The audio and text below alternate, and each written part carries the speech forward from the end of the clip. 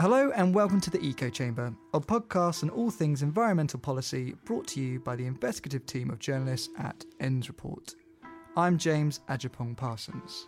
In this episode, we'll be discussing why key requests from DEFRA agencies to strengthen environmental principles were ignored, how our most protected water sites are flatlining, and digging into ENDS analysis which shows how Oxford ranks as the cleanest city in England. For our deep dive section this week, we're speaking with rewilding expert Ali Driver. So without further ado, let's enter the Eco Chamber. I'm joined by ENDS Reports editor Jamie Carpenter, features editor Tess Colley and reporter Shosha Adi to help me deal with the deluge of environmental news this week. For our first big green story, we're talking about the significance of the government ignoring proposals from England's environmental watchdogs to strengthen its environmental principles policy statement. Green policy that is intended to help guide decision-making processes in Westminster. Tess, what is the Environmental Principles Policy Statement? A mouthful.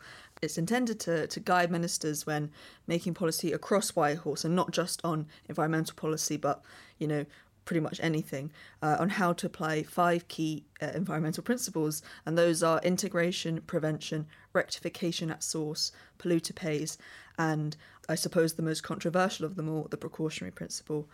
It was mandated by the Environment Act 2021, but it's still not in force and won't be until November. And in that time, we now know that it's not as strong as it could have been. Yeah, it seems not. So green groups have previously expressed concerns about the policy statement, kind of weakening how these principles are applied, because of these principles that kind of we had, as part when we were part of the EU. So what this is bringing it in a new way. Following the release of some consultation documents under Freedom of Information requests, we now know that both the Environment Agency and Natural England have expressed significant doubts to DEFRA privately about how it works. So in their responses, they explicitly asked for a few key things, particularly for the statement to include references to record keeping and the need, quoting here, for an audit trail of decision making, which they said would improve the transparency. However, no such change was made when you compare to the final version we now have. Both agencies also highlighted how language around the precautionary principle weakened the environmental influence it may otherwise have. I think the EA in particular said, it should be considered early on in policy making, but appears last on the list of considerations. And again, that didn't change in the final version. Both agencies talk about this emphasis on proportional application of the principles. And Natural England says the definitions and caveats in the policy statement, particularly around proportionality, make the application vague, and that the regulator is concerned that this could lead to a lowering of environmental standards. But this also did not change in the final version. So I could go on, I won't though, don't worry. But it's clear basically that a lot of concerns raised by DEFRA's biggest environmental agencies basically didn't go heeded when this was finally drawn up. And in response then, DEFRA have said what? So I asked them about it, and a DEFRA spokesperson said the government received constructive feedback and suggestions in the public consultation on the draft policy statement and in subsequent parliamentary scrutiny. This was considered carefully and resulted in improvements to the final policy statement published on the 31st of January 2023. I did see there was a few tiny improvements. I think there was a reference to, is it the descriptor review in there? It's not the case that the final version didn't change at all. So Natural England said in its response that, there should be references to descriptor review, and that's now in there. But the big stuff that I kind of talked about is this, this bringing some transparency and strengthening these core principles, which should be applied to all sorts of things. Those are the things that just didn't really happen. This is all coming out after the consultation is finished and we've got the final version. It's just interesting to know. Absolutely, and this will be taking effect from the 1st of November of this year. Yeah, that's right. On to our next big green story, and it's a stinker. Water pollution has been all over the news this week, with the water companies apologising for polluting our rivers and seas, and news that £10 billion in new infrastructure will follow. Now, a lot of the focus has been on the sewage, but there is another big problem. Shosha, what's the story that people should be talking about? Well, hot off the press, in the latest update to the government's indicator for the state of water in protected areas in England, the percentage of water habitats in an unfavourable declining condition, which is the worst category, doubled. So this was in an update to the page with data from December 2022, and this overrided the data previously displayed, which was from November 2019.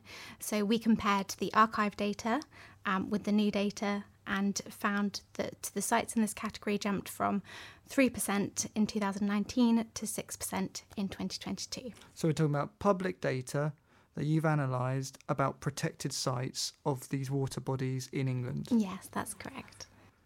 And what sort of protected sites are we talking about here then? So the sites that are measured under this indicator are European protected nature sites for water and wetlands, as you said, in England. This includes rivers, lakes, wetlands, estuaries and coasts, and other water-dependent habitats, including sites that are designated for birds that may be in a favourable condition without an assessment of water quality. So the data also showed the underlying triple SSI unit conditions by habitat, and it's based on drivers that are measured as per the Water Framework Directive by Natural England. And the Water Framework Directive, that's sort of our most important EU legislation around water quality and control, is that right? Yes, it's one of those EU retained laws that people are worried about losing. And in the data analysis that you've looked at then, of those habitats, what have been the worst affected? So protected estuaries and coastal sites in the worst category, so unfavourable declining, saw the starkest change, going from 3.5% in 2019 to 6.1% in 2022. Lakes under this status also saw a significant increase, going from 5.4% in 2019 to 8.3% in 2022. Across the board, habitats deemed in favourable site declined. There's quite a lot of numbers, so I'll let people, if they're interested, look at the graph on our website, because this displays it more. But we are talking about, in some cases, a doubling of the impact condition of these things, aren't we? These percentage drop differences are significant. Yes, they are significant. It's quite hard to tell from the data that we actually have, because it's all from a derived analysis, so we just have the percentages. We don't actually have the base figures. So there's so it's not as transparent then. The government isn't quite as open with what they're assessing. Is that right? Yeah, I guess it's difficult to say, what meaningful analysis we can derive from it without the full suite of data. So in that sense, it would be great if it was a bit more transparent. And what have others then made of your findings? So Fergal Sharkey, the former Undertones frontman turned environmental campaigner, said that this lack of transparency is disgraceful, and he also made the point that we're designating these protected sites and we're not protecting them. We also spoke to Chief Executive of the Wildlife and Countryside Link, Richard Benwell, who said the figures show we're going in the wrong direction in terms of protected waters for wildlife, and he also noted that when the government publishes their approach to 30 by 30 later this year, they have to show their workings on a plan to improve triple SI conditions across the board to have any sort of credibility. So quite strong statements there, and we're waiting for DEFRA to respond to us, so hopefully they'll give us some more clarity, and this will be included in the article. And for our final big green news story this week, we're looking at the cleanest city in all of England, Oxford. The birthplace of Stephen Hawking's, Miriam Margolyes, and now the top of a new ENDS ranking of the best urban places in England. Jamie, how has Oxford topped the charts? Well, what a list to be included in. So we've published recently our new Green Cities Index. So, and this is a ranking of England's 55 primary urban areas, which, without getting too nerdy about it, it's a way of defining towns and cities. So these are basically large towns and cities, and the index we did was a way of trying to rank those in terms of how green those places were, and in doing that we had to think about a couple of things. So one of them was, for what I've touched on, I guess, what is a city? How do we define that? So we used this definition called primary urban areas. And then the other thing, which is slightly more complicated, is actually how do you define how green something is. So there are kind of two parts to that. One is essentially going out there and getting all the data. So we found a load of data that we thought would help us judge whether a city was green or not. And in the end, we've got a basket of 35 indicators across 5 overarching categories. So public realm, which is about green spaces, green behaviour, which is about things like recycling behaviour and commuting patterns, and then also air quality, water quality and climate. So we have all that data, and then once we had amassed all that data, we had to essentially create an index with it. So we used a data specialist, and in doing that we had to consider what weightings we wanted to give each categories. So in this index, in deciding how green something was, we thought the most important categories were public realm and the green behaviours one. So they had more weighting than the other categories. Clearly a subjective thing, so other people might have different views on what constitutes a green city or not. But for the purpose of this, that's how we did it. And Oxford was top because it performed very strongly on those two categories that we gave the most weight to. So in particular, it does very well on recycling. So I think it's 4th or 5th in the country for recycling rates, and the commuting behaviour is very, very green compared to other places. So that's a kind of very, very long-winded explanation as to why Oxford was top of the ranking. Who beat Oxford? Well, it was obviously hotly contested, but the city they will probably be most pleased about beating is actually Cambridge. So Cambridge were third. I'd imagine there was a bit of beef after the boat race, which Cambridge won. I think both the main and women's crews won earlier this year. So Oxford has now got the prize that matters. Exactly. The prize that matters. So so Cambridge is there. Cambridge also does very well on some of the same indicators as Oxford. So things like the census data around commuting behaviour, they do very well on. That's things like walking or cycling for any purpose for at least 5 times a week. Yep, you heard it here first. A new word has been invented on the Eco Chamber. That's it. And Barnsley did well because it's something to do with the accessibility to green and blue spaces. Yeah, so so Barnsley does very well on the public realm category. So some of those indicators, including that one, that they score very highly on. So that's why Barnsley is at number 2 in the ranking. And if you're interested in knowing more about that list or how your city stacks up against others, why not head over to our website, endsreport.com. So now onto our deep dive section with me, Pippa Neal. For this week's Eco Chamber, I spoke to Alastair Driver, the director of Rewilding Britain, the first and only countrywide organisation across England, Wales and Scotland focusing on rewilding and the benefits it can bring to people, nature and the climate. I began by asking him what rewilding actually means. Well, I'll give you a sort of tweetable definition, which I always like to start with, which is the large-scale restoration of ecosystems to the point where nature is allowed to take care of itself. So that's a very short definition, but there are a couple of things that then need to qualify in that. One is, what do we mean by large-scale? And in Britain, we don't mean very large at all, really, and certainly in England and Wales.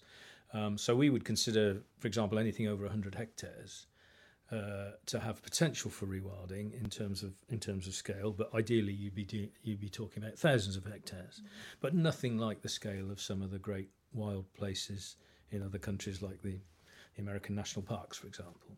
So that's the first thing. The scale matters, size matters, and the second thing is this bit about to the point where nature is allowed to take care of itself. You've got to remember that this is representing a spectrum of activity, and the word rewilding is a present participle. Rewilding is an ongoing process, moving in a direction, and you could say that once you've got to that point where nature is truly taking care of itself, then you've rewilded. But let's focus on the rewilding, because we are a long way off the top of that spectrum, because we haven't got apex predators, we haven't got a lot of the large herbivores we once had, and so there's a lot of missing bits of the trophic system that we need to replace before we get to that point. And I know, like, obviously that all sounds amazing, but I know that for some people, like farmers, for example, find the phrase or the term rewilding quite a scary concept, with concerns that it could mean, essentially land abandonment, and concerns around the impact it means for food production and things like that. Do you think it's possible to persuade farmers that rewilding isn't something to be afraid of? Well, we keep trying, and and gradually we are winning people over to understand that, first of all, it's voluntary. If you don't want to rewild on your land, then don't.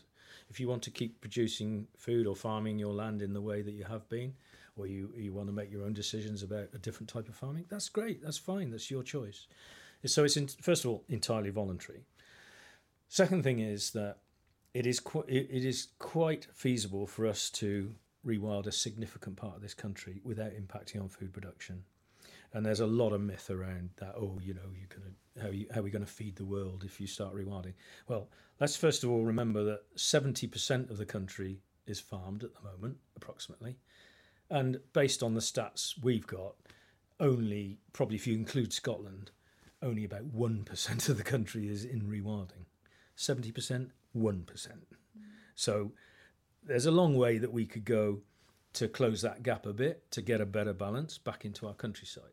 And Henry Dimbleby's food strategy a couple of years ago cited the fact that 20% of our land in this country produces 3% of our calorific need. So right there is a clear stat that shows you could easily rewild a significant percentage. And, we at Rewilding Britain, we're hoping that we will probably have, say, 5% core rewilding and another 25% of sort of nature-friendly land use, which you might call managed rewilding, to achieve 30 by 30, for example. And that is, we believe that is entirely doable. And we're currently producing maps of food production, wildness, etc., to demonstrate exactly where and how that might be doable.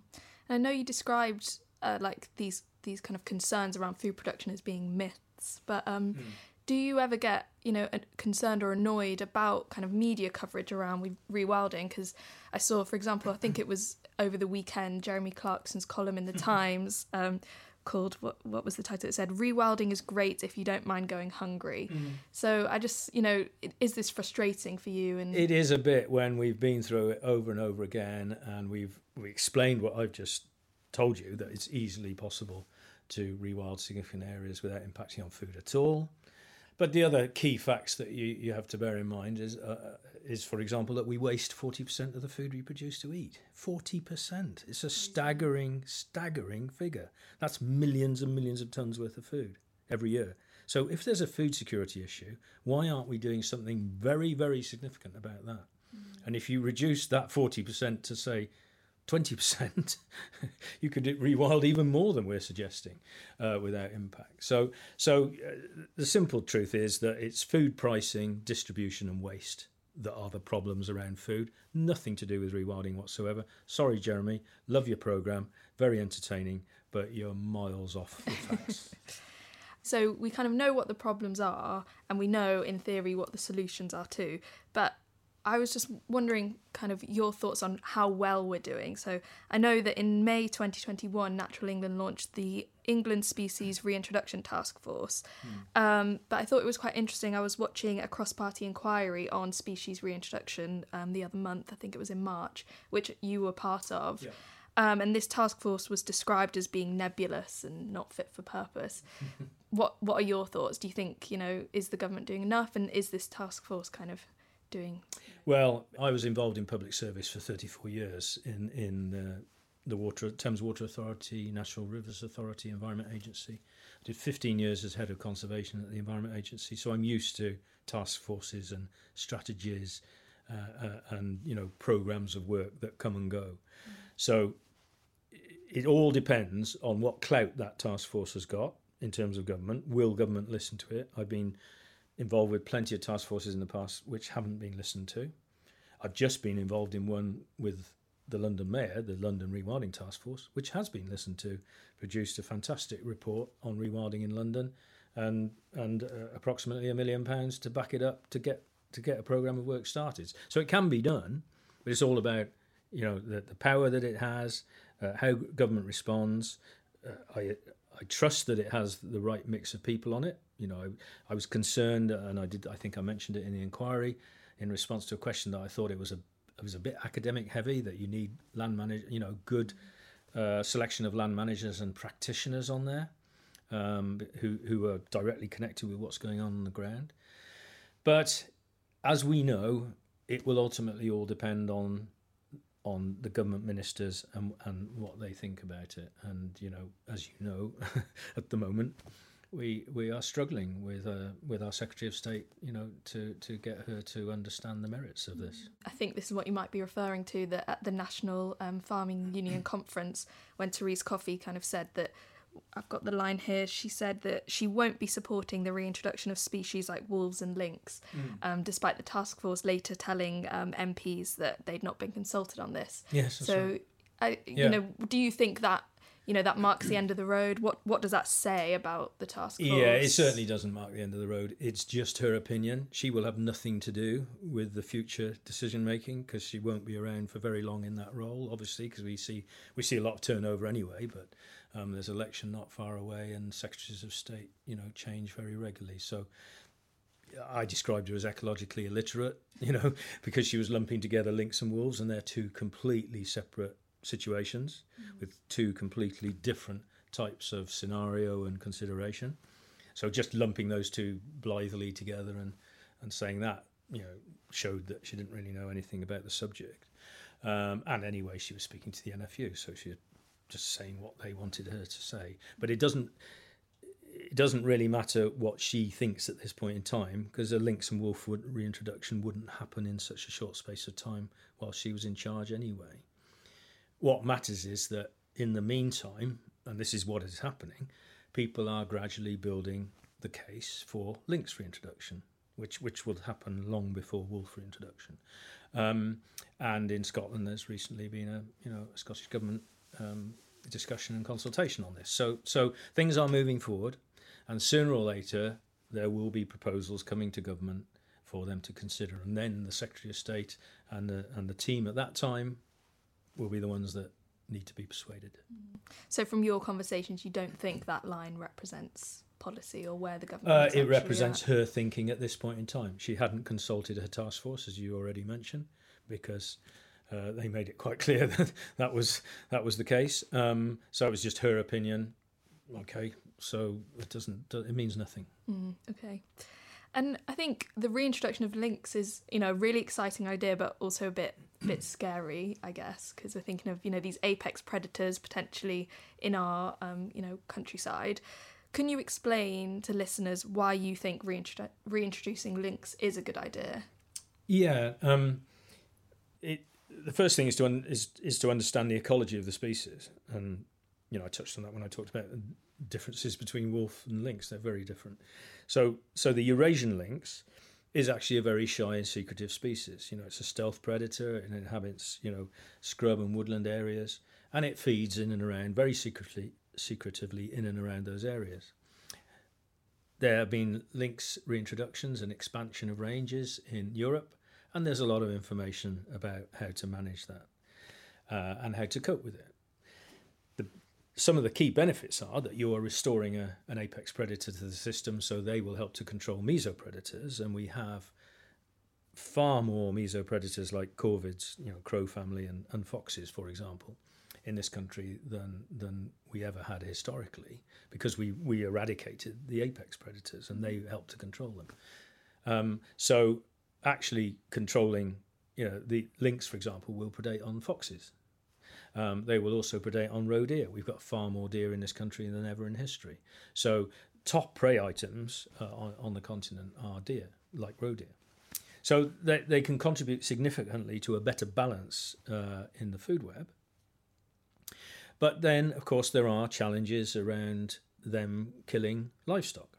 So it is, yes, of course, the case that if there were sheep very close to a woodland edge where a lynx was hunting at night, then if there were sheep there, they would probably take them. So we have to then be sensible about how we manage the landscape, and that means either not having sheep in and around those woodland areas and other small livestock like them, or it means perhaps utilising some of the dog breeds that they use to manage, to keep predators away from sheep herds on the continent. So it's not beyond the wit of man to be able to manage these situations. And as I explained to the committee when I was talking about beavers, in the case of beavers, the benefits massively outweigh the disbenefits of having beavers back in the countryside. And so too do the benefits of having lynx back in the countryside. They outweigh the disbenefits. It's not as an extreme a case as beavers, I would argue, but it's nevertheless significant. And we need to think about what's right for the environment as a whole, overall, benefits v disbenefits. Yeah, and I think obviously when you describe the solutions, it does sound quite straightforward, but I know in Norway, for example, it is quite a big problem there from what I've read. Like I was struggling to find some more recent statistics, but in 2017, NFU Scotland said that in Norway, authorities had paid out compensation for almost 20,000 sheep killed by predators, including lynx. So, is this a problem that, that this is... Yeah, well, the thing is they've paid that out without any verification of the kills. So the Wild and his wife making claims without actual verification and auditing.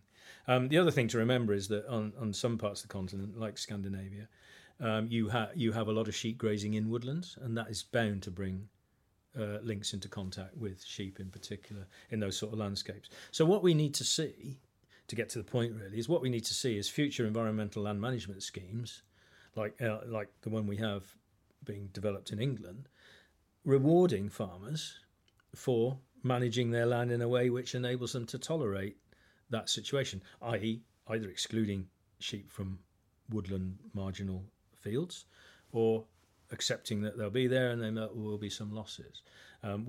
Compensation is not the way to go because it's so fraught for exploitation. And actually, there's quite a strong call for that from the panel that I was on when we were on the EFRA committee. A call for compensation? No, for not going down the compensation rate. It's not the way to go. It's too ripe for exploitation. And you mentioned beaver reintroduction, so obviously that's something that's already happening in across the UK. But I visited, it was really interesting actually, like last year I visited a beaver enclosure organised by the Cheshire Wildlife Trust. Yeah. But obviously it was in an enclosure. Yeah. And we know that beavers, have the potential to have a huge impact on our ecosystems, like helping with flood risk and drought management and things like that. But do we need to have beavers outside of enclosures? Like, what kind of scale of reintroduction do we actually need to see a difference? Yes, well, it's been quite frustrating for me to see the government still dragging its heels on this, and again, that's partly down to the Secretary of State's attitude. I was first consulted on beaver introduction in 1987. So a very long time ago, and I'm still waiting for it actually to happen legally, officially, in the right places in England and Wales.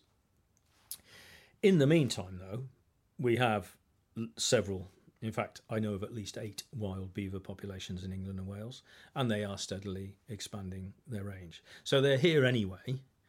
It would be much better if those populations, if we were releasing beavers in a strategic way with the right management plans in place, the right sort of exit strategy if we needed an exit strategy. I was on a group which helped to produce, a management plan, decision making process for government. It's very robust process, and it should be rubber stamped by government and applied because there's a lot of experts put a lot of time into it, and NFU were part of that process. So we know what to do. And we know where to do it because there's been a lot of mapping of where the best places are and where there's going to be the least conflict, etc. But in the meantime, beavers are steadily expanding their range in these small pockets that are dotted around the country. The enclosures, well, I don't have a problem with enclosures personally. A lot of people say, it's just another enclosure. But actually, it is a way of helping to bring local communities on board because every enclosure that exists, basically, the vast majority of local people love the fact that they've got beavers there, and it's been an excellent way of bringing more and more, getting more and more support for the long term releases to the wild. So actually, it is a stepping stone. I hope that one glorious day in certain parts of the country there will be properly developed programs which enable these enclosures to have the gates opened on them, and away we go. I know you mentioned there like the political will perhaps kind of slowing down this process, but I think it did feel like under Boris Johnson's government that there was a bit more momentum behind this, with figures, you know, like Zach Goldsmith and Michael Gove kind of supporting reintroductions. Do you think it's slowed down? Like, do you think the kind of attitudes have changed? I mean, I have to say that period, and it was particularly Michael Gove and Lord Goldsmith, that period saw the most positive support I have ever seen for large-scale nature recovery. And I've been involved for a very long time. You know, this is 45 years in conservation now, and probably 35 of that in national policy stuff. And that was the most dramatic and exciting time. And now we've gone back to where we were 20 years ago, basically, with the current regime, which is sad. But like I say, it's temporary. And in the meantime, under the radar, there's lots of planning and development and consultation going on. And, you know, we are chipping away at government to press the green light on beaver releases, you know, to actually, we've written to them through Wildlife and Countryside Link asking for a date when they would allow formal applications to be applied for. They still haven't responded, but we will keep chasing. Nice, and I guess, as you say, with the general election on the horizon, you know, things could change quite quickly. Yeah. So, you mentioned about the London Rewilding Task Force, and I think that is really interesting because in a city like London, it's kind of hard to imagine what rewilding even looks like. And when I was reading about the task force, I saw, I think they identified 9 zones for potential rewilding. So what in a dream scenario, what does it look like to rewild a city like London? Well, there's a few things to say there. First of all, large-scale rewilding is absolutely paramount. If you haven't got that as part of a plan, in an urban or rural context, but you haven't got large-scale rewilding as part of the plan, it's probably not rewilding. It's probably more like localised nature conservation. But what we've done on that task force is split the proposals into 3 different types. You've got small-scale rewilding, which could be very small public parks, areas of local green space, etc., small patches. We've got stepping stones, which would be particularly, for example, along river corridors, trying to create wilder zones along river corridors, thin strips, and indeed along infrastructure networks, railways and highways, etc. And then we've got the large-scale rewilding.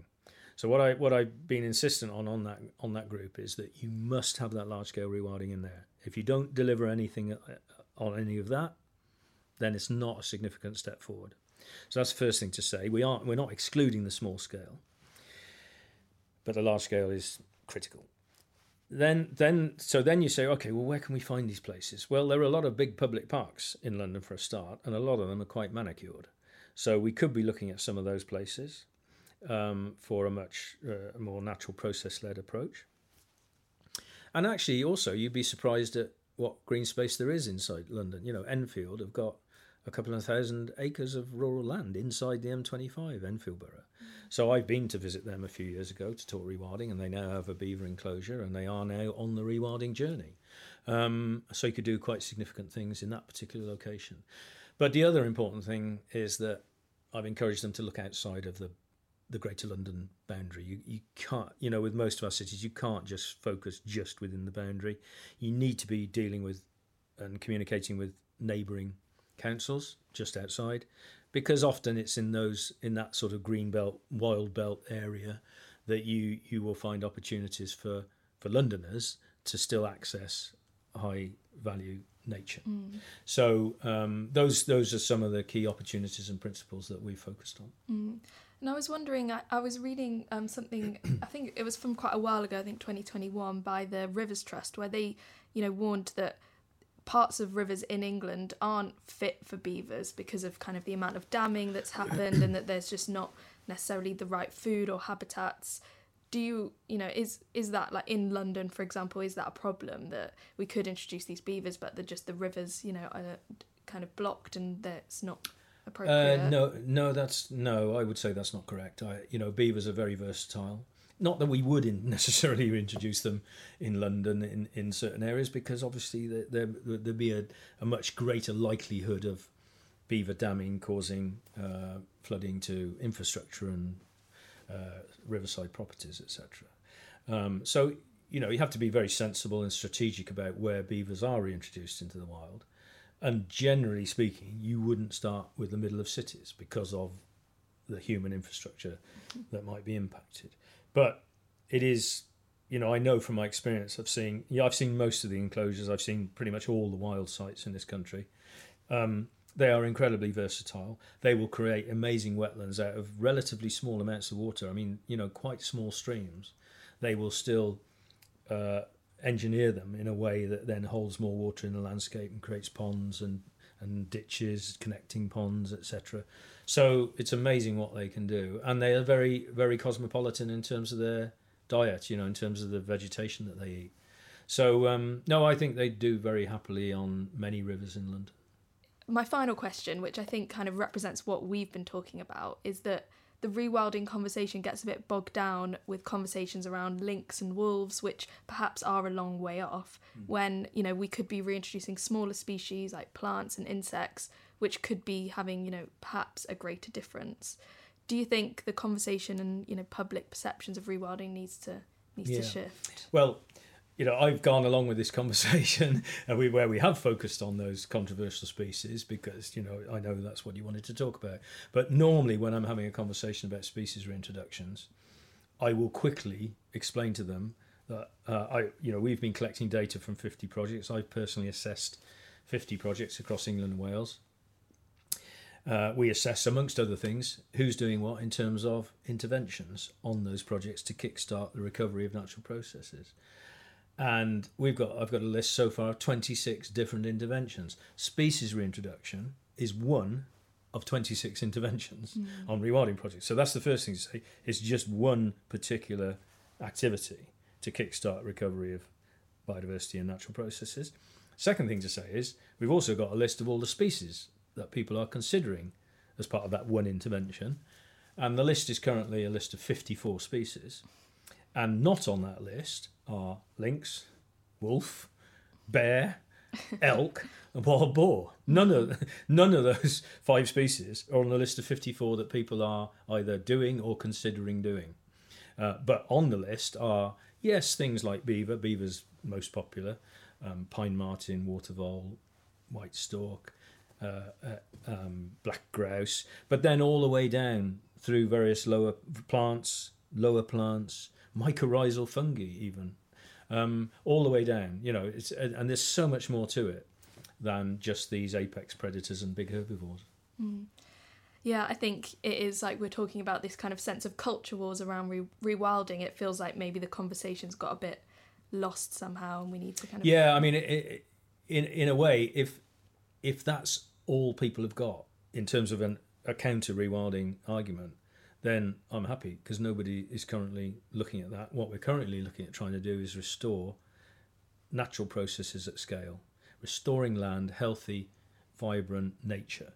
And that is happening. That's what these rewilding projects are doing. I have the privilege of visiting and revisiting projects, and the transformation on some of these projects, in terms of the sheer numbers of wildlife, invertebrates, for example, where you can walk through a field and there are grasshoppers pinging everywhere and the whole place is buzzing and sizzling with life. It's fantastic. So what we're doing is definitely working, but we do gradually need to rebuild these trophic layers in due course. But we must remember that it's a very long-term activity, rewilding, ongoing. Amazing. Well, I think we'll end it there. It's been a really fascinating conversation, and I guess listeners watch this space. Maybe there will be links, in the countryside in the future, but if not, there's lots of other exciting things happening as well. So great. Thanks for coming. It's been a great chat. Thank you. Wow, links back in the landscape. Can you imagine it? Well, as you try, that's the end of our podcast episode.